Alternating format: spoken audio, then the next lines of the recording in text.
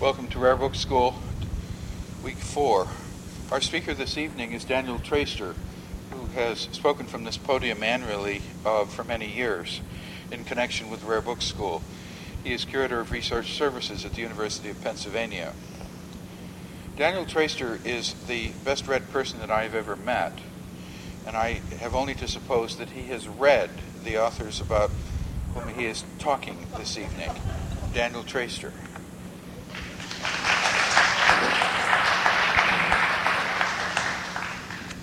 Some of them, anyway. I'm going to say a little bit more about what my real theme is in the course of the prepared text that I'm going to read from. But that theme in the text itself is confined to specifically American writers, and simply because of an accident of chronology, and that is the death 2 weeks ago on July 13th, now practically 2.5 weeks ago, of a poet whom I suspect very few of us know. I'm inclined to remark that my theme really is broader than that of American literature alone.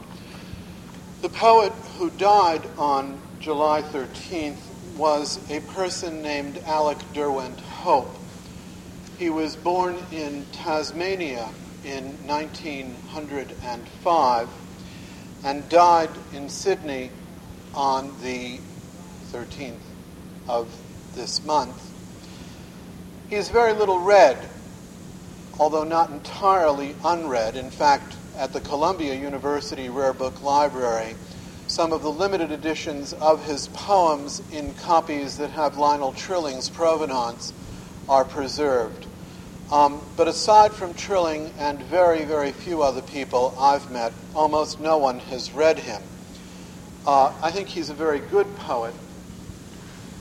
His death was preceded by 3 weeks by another poet just about equally unknown and just as Australian as he, a person named Judith Wright, who was just a tad younger than he, born in 1915, died in June of the year 2000. And in a sort of unplanned homage, I want to read one very short poem by Judith Wright, which actually does relate in a funny kind of way to my talk. It's a section called To My Generation, from a larger poem called For a Pastoral Family. A certain consensus of echo, a sanctioning sound, supported our childhood lives. We stepped on sure and conceded ground. A whole society extended a comforting cover of legality. The really deplorable deeds had happened out of our sight, allowing us innocence. We were not born, or there was silence kept.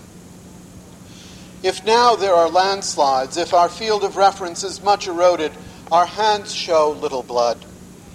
We enter a plea, not guilty, for the good of the old country. The land was taken. The empire had loyal service. Would any convict us? Our plea has been endorsed by every appropriate jury. If my poetic style, your pastoral produce, are challenged by shifts in the market or a change of taste, at least we can go down smiling with enough left in our pockets to be noted in literary or local histories.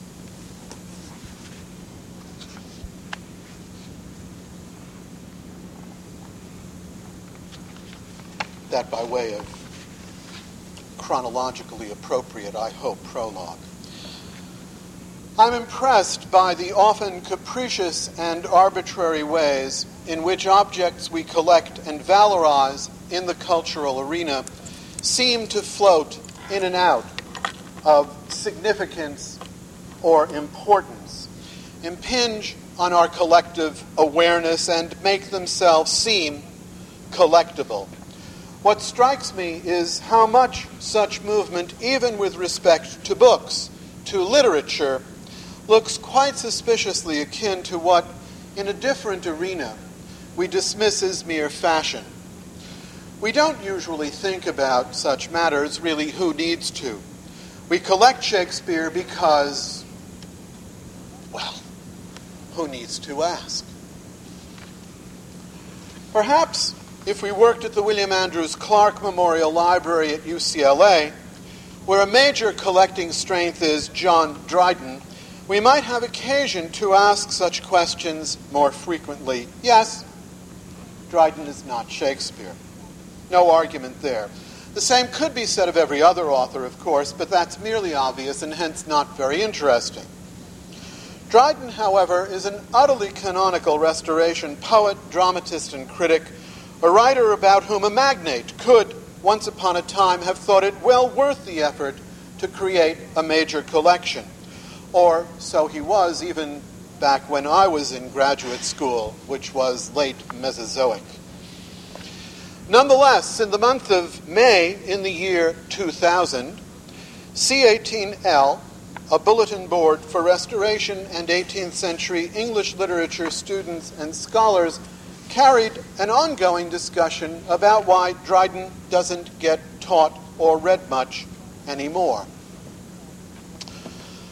O tempora, o mores, Dryden, the first of England's poets laureate, a great chain that begins with Dryden, runs through Shadwell, Tate, and Rowe, and ends up with, well, whoever the current incumbent might be. I hope some of you here know each communicant who wishes port will please inform the acolytes before matins, a mnemonic which gives you the Poets Laureate of England from Don't Stop the Retreat, each communicant who wishes port, gives you the Poets Laureate from Dryden through Masefield. It's extremely useful as a list of really bad poets. How the mighty have fallen. Or perhaps less apocalyptically, how fortune's wheel has turned. Turned, that is, with an effect strikingly like what, in a different connection, one might call fashion.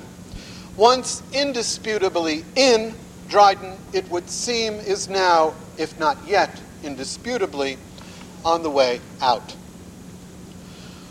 For research librarians charged not only with preserving existing, but also with creating new collections, the implicit message of what I've just said may seem extremely dispiriting. What really is the use of any effort we might make to maintain an old, or worse, to try to initiate a new collecting field for our institutions? If even Clark and his presumably well-paid minions and advisors guessed, in effect, wrong about John Dryden's importance and longevity, and if they did so more than 2 centuries after his death in 1700, and with Clark's hefty wallet able to back up any choice they had made, well, what then is the likelihood that we will guess right about the 19th, 20th, or 21st century writers whom we find ourselves trying to collect, or about the subject areas in which we become interested, but I concentrate on authors, not subjects, in this talk. In fact, I think my implicit message is not only dispiriting, however. I also find it, and quite contrarily, downright liberating. In a world where not even Dryden is safe from the vast decay of once commonplace evaluation and interest, then it's true, we can never be wholly right. But it is at least equally likely that we can never be wholly wrong either. Indeed, just as the theoretical revolution freed literary study from the tyranny of the canonical, in a world where everything is a text, after all, then anything can be taught, so too the realization that fashions change makes it possible to collect, usefully to collect, anything and anyone. Danielle Steele? Why not? Harlequin romances, too late. Books have already been written. John Grisham, local author of note. The New York Times, everyone's favorite and indeed necessary arbiter of good taste, has already carried an article by David Mamet, a certifiable contemporary genius, and I think I mean certifiable in a wide variety of senses here, informing a doubtless eager Times readership that none of the so-called literary authors ordinarily valorized in the current literary press will have the staying power of a Patrick O'Brian, a Scott Turow, or a John Grisham. The humble genre novel, sometimes full of genius, for those of you who think I may be making this up, January 17th, 2000. My task today is to suggest that there can be little doubt, in the context of such changed attitudes, that many new and unusual collecting directions remain for book collectors to explore. Far from mere residue, they may even be exciting. I've chosen one very specific example to suggest briefly and as a kind of Vorspeise why. You all know, as I do, that many other people in our field, notably the writers collected in John Carter's 1934 anthology New Paths in Book Collecting, and in Gene Peters' 1979 Son of New Paths in Book Collecting, Collectible Books, Some New Paths, long ago made some new directions, not only well-worn, but also well-blazed paths. I intend to follow in the distant wake of those writers who, in Carter and Peters, described potential new paths in book collecting, but I'm going to take a somewhat oblique path towards that goal. I begin not with description, but with a story, or more accurately, part of a story. Set north of the Ohio River, in the area where Ohio, Indiana, and Kentucky come together, this story takes place in the years before the War of 1812. The part of it I'm going to tell opens with Parson Donaldson, a Presbyterian minister, on his way to Cincinnati, then a village of about 2,000 people.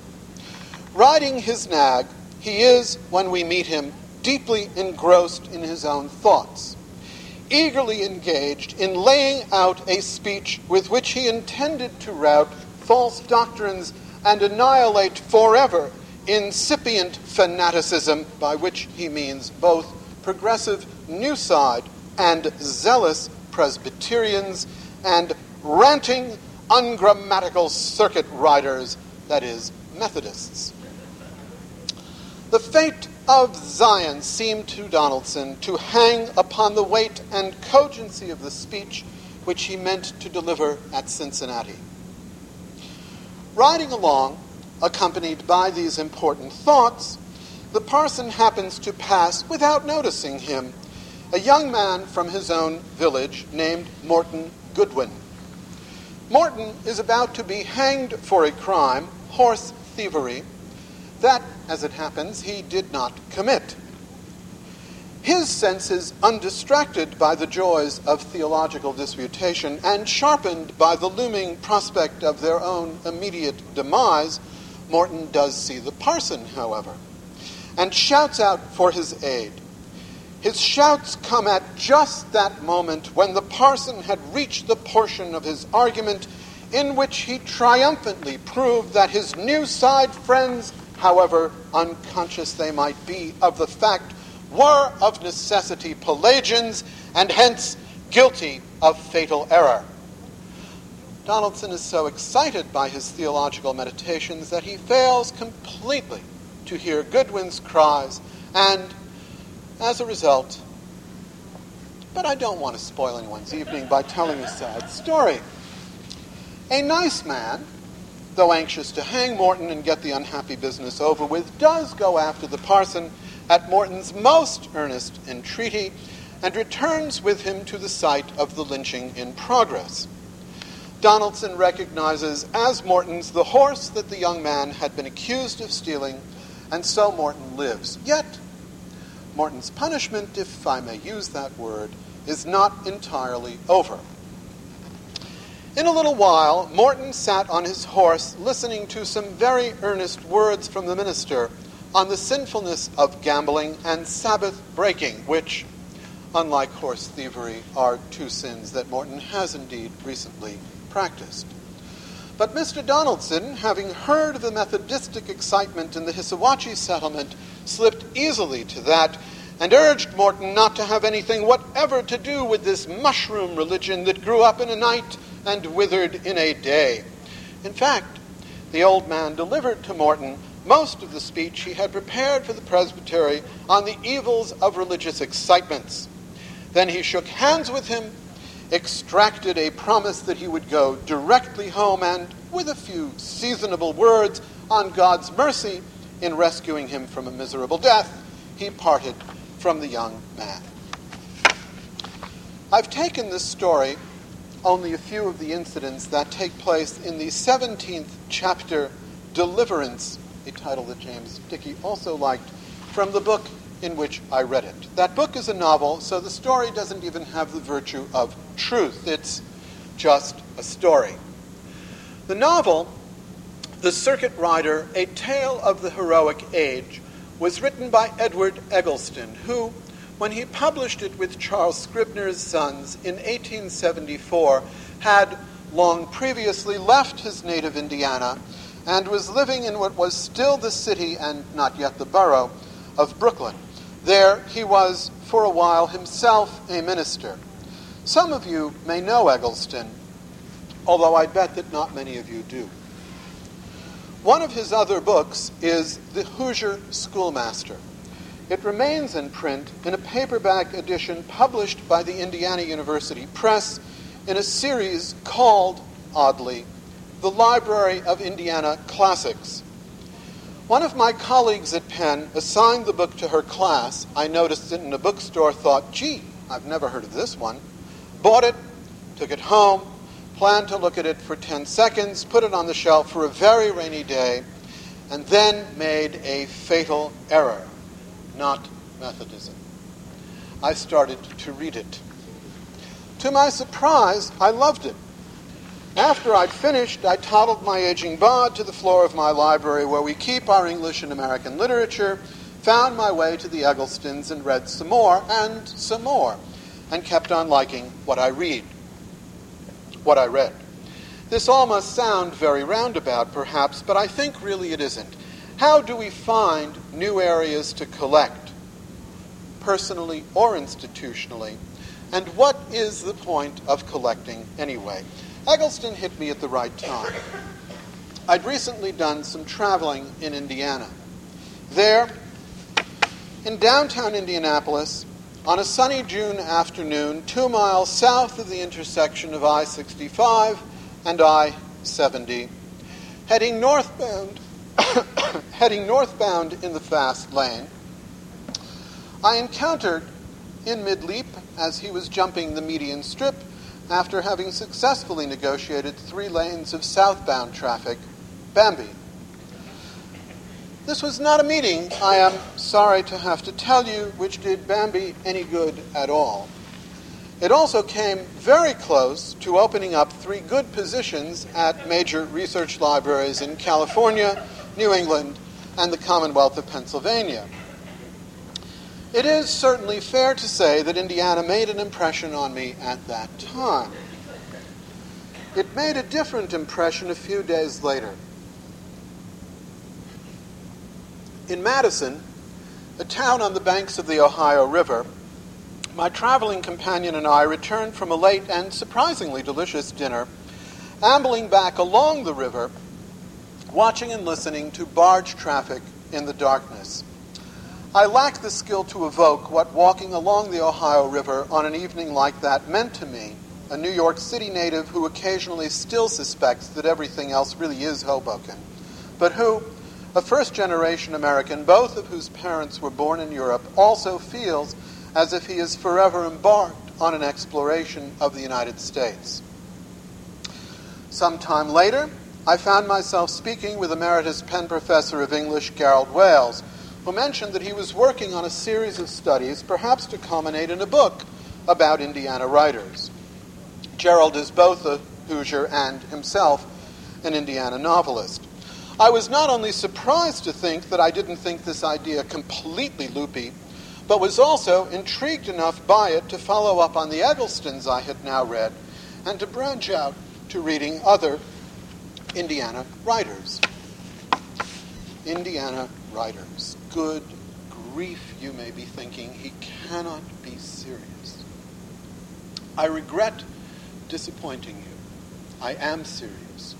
Hoosiers is my title. Hoosier literature is what I mean to praise. Whatever can have possessed me?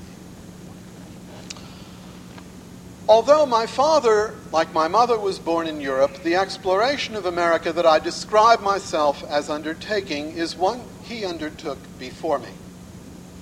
When he grew up, his specialty was American literature, a subject he taught in secondary schools and in university.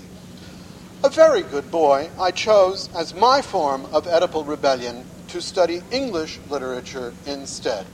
Take that, Dad, I must have thought, or words to that effect.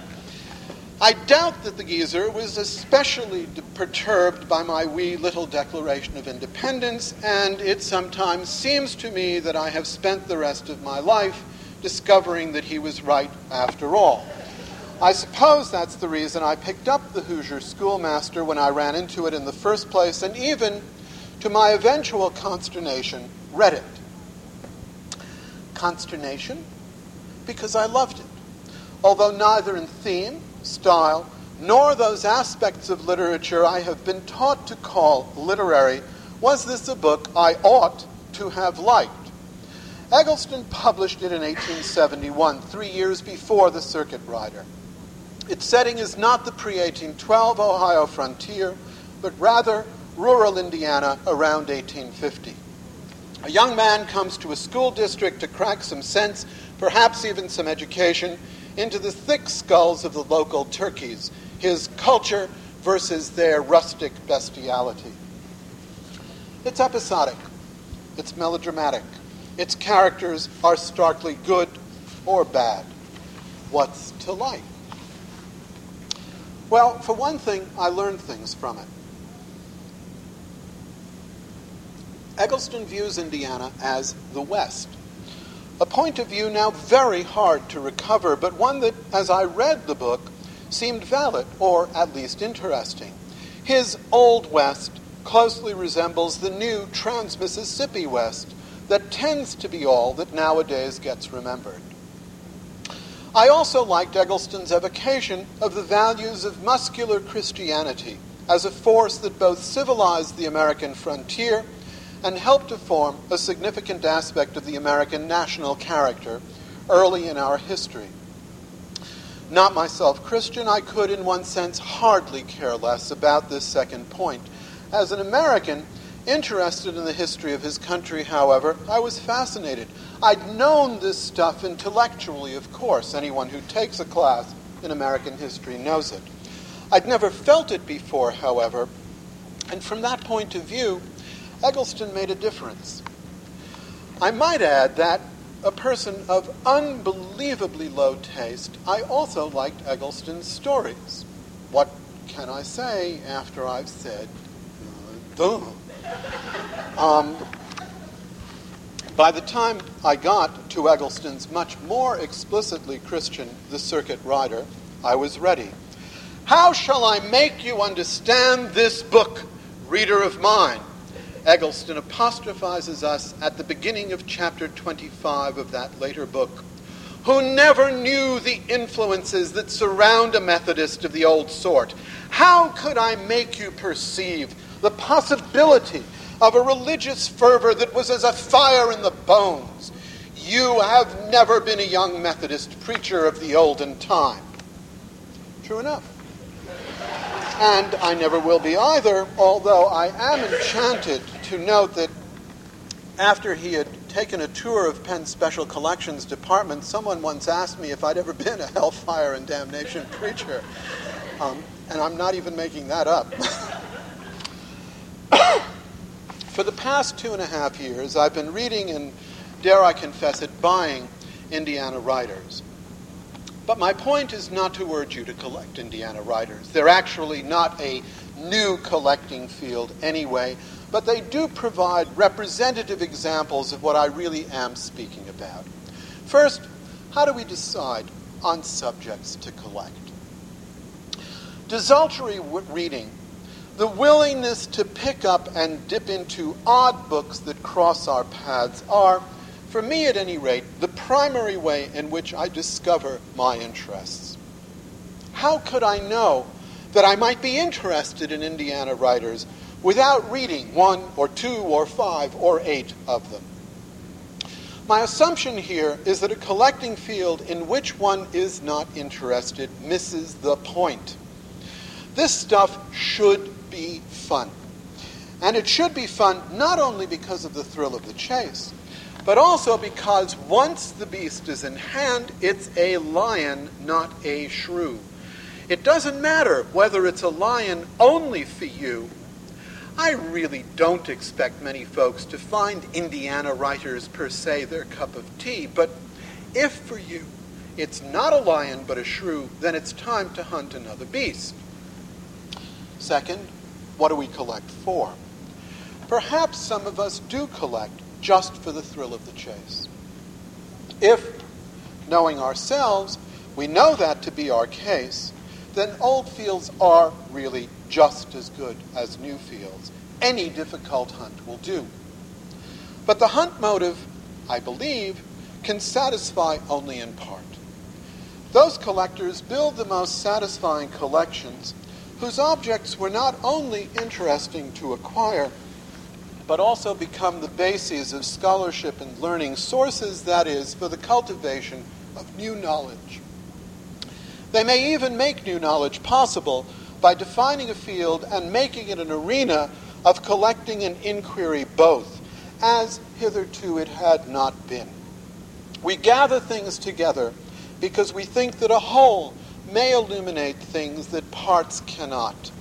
As the extremely eccentric but very interesting collector Michael Zinman has pointed out in what he calls the Zinman critical mess theory, if you accumulate enough of anything together, at some point the accumulation takes on a life of its own and one of importance too.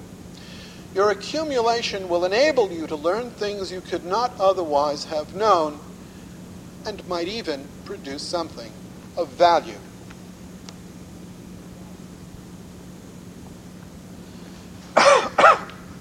Collecting, in short, ought to be fun. It ought also to be an intellectual exercise. Its purpose, the creation of a gestalt which could not have been comprehended before the collection came into existence. My Hoosiers wrote stories, novels, and poems that provide more than any history can provide, a point that I'm actually stealing from Sidney's Apology for Poetry. Nonetheless, as literature, these Indiana writers and their works are, like almost all so-called regional American writers and literature, my real topic, badly neglected. It is, I know, a broad generalization, yet I believe it to be true that on the whole, and I think Virginia offers an unusual exception to this rule, on the whole, American history and literature are not broadly constructed collecting fields, but rather quite narrowly constructed. Thus, for example, Americana collections tend to concentrate on what are perceived to be the two main heroic periods of American history. First, the era of initial voyages and travels, and second, the era of Western overland expansion. A few special topics attract collecting attention, notably the Revolution and, of course, the Civil War. Topics such as African American history, abolition and slavery, various wars, Native Americans, and various immigrant cultures, Irish, Jewish, and more recently Asian, attract additional attention. They are joined of late by collectors interested in, say, the growth of women's suffrage, or more generally women's rights, or the culture of the 1960s. American literature is conceived on an even more severely constipated basis than its history, and I think with complete lack of critical self-consciousness about these restrictions. Essentially, if a book by an American writer doesn't concern the eastern seaboard, the California coast, or a very few interior places like, let us say, Chicago, it might as well not exist. Indiana is distinctly out of that orbit of guaranteed significance. So are a lot of places. And outside the arena of modern firsts, or partly outside it, collectors pay as little attention to the bulk of such literature from the margins as do reviewers, academics, and, it sometimes seems, institutional and private book buyers and readers as well. We all know, of course, that this is an era in which enormous amounts of critical scholarly and reading attention are being paid to previously marginalized writers, especially women. Even such long-dismissed regionalists as Willa Cather, a Nebraska writer, long a specialized taste only, have benefited from this boom, and Cather herself is one of the women whose newly attained canonical status has been proclaimed by her inclusion in the Library of America series. Are any Indiana women writers recipients of comparable reassessment and republication? In fact, can anyone name a female Indiana writer?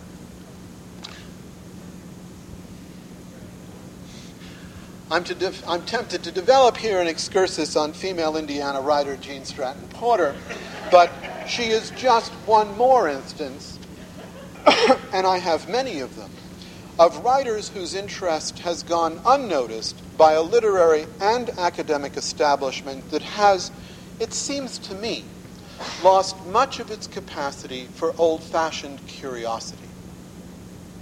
Knowing in advance that there's nothing to find, we do not bother to look. Particularly do we not look among the discarded old books of our own past. In fact, inclusion in, relegation to, the ranks of the merely regional has not proven a blessing for most women writers, despite the current levels of attention to which they seem to have reached. In theory, the margins are now areas of intellectual interest and critical concern. In truth, because most academics have the intellectual curiosity of week-old mackerel, and in any case find it easier to teach what they have themselves been taught, the vast and disturbing changes that canon warriors are so quick to discern as among the causes for the intellectual disarray of the modern university are almost nowhere to be seen.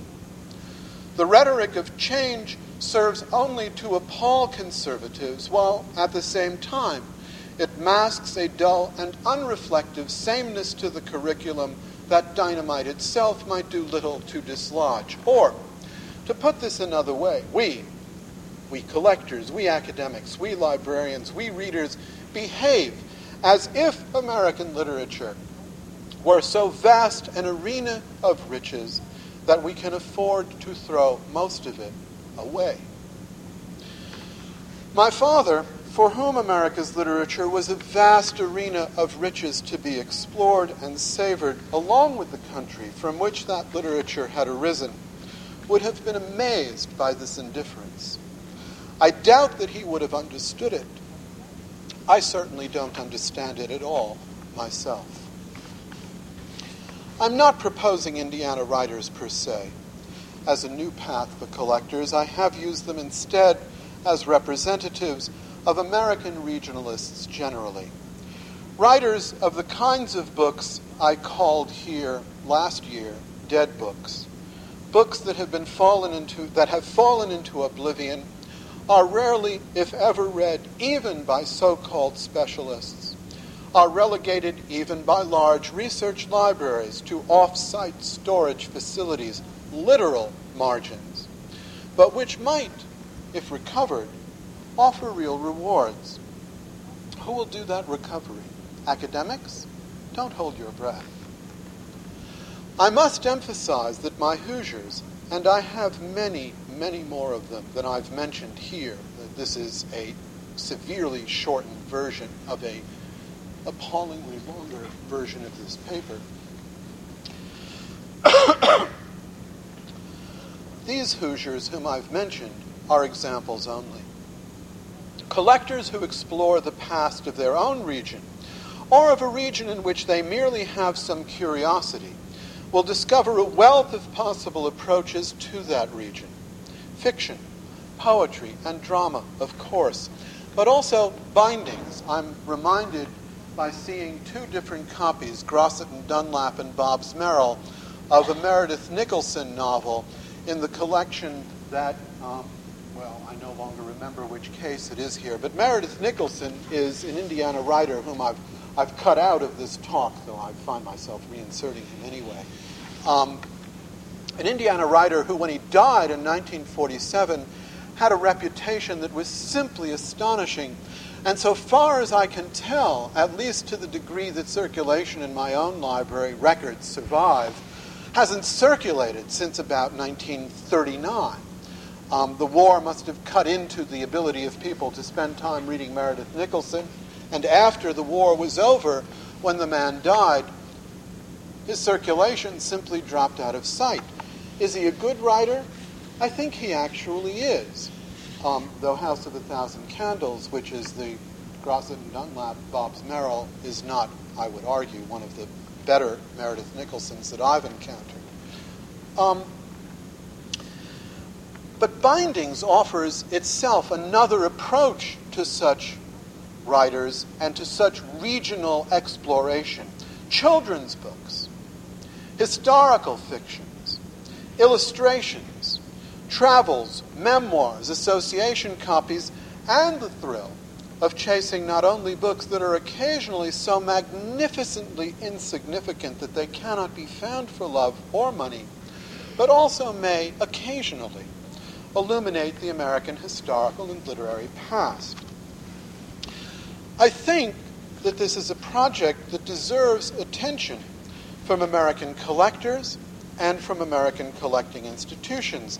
The prospect of contributing to a reevaluation of what constitutes the corpus of American literature should itself be an additional attraction.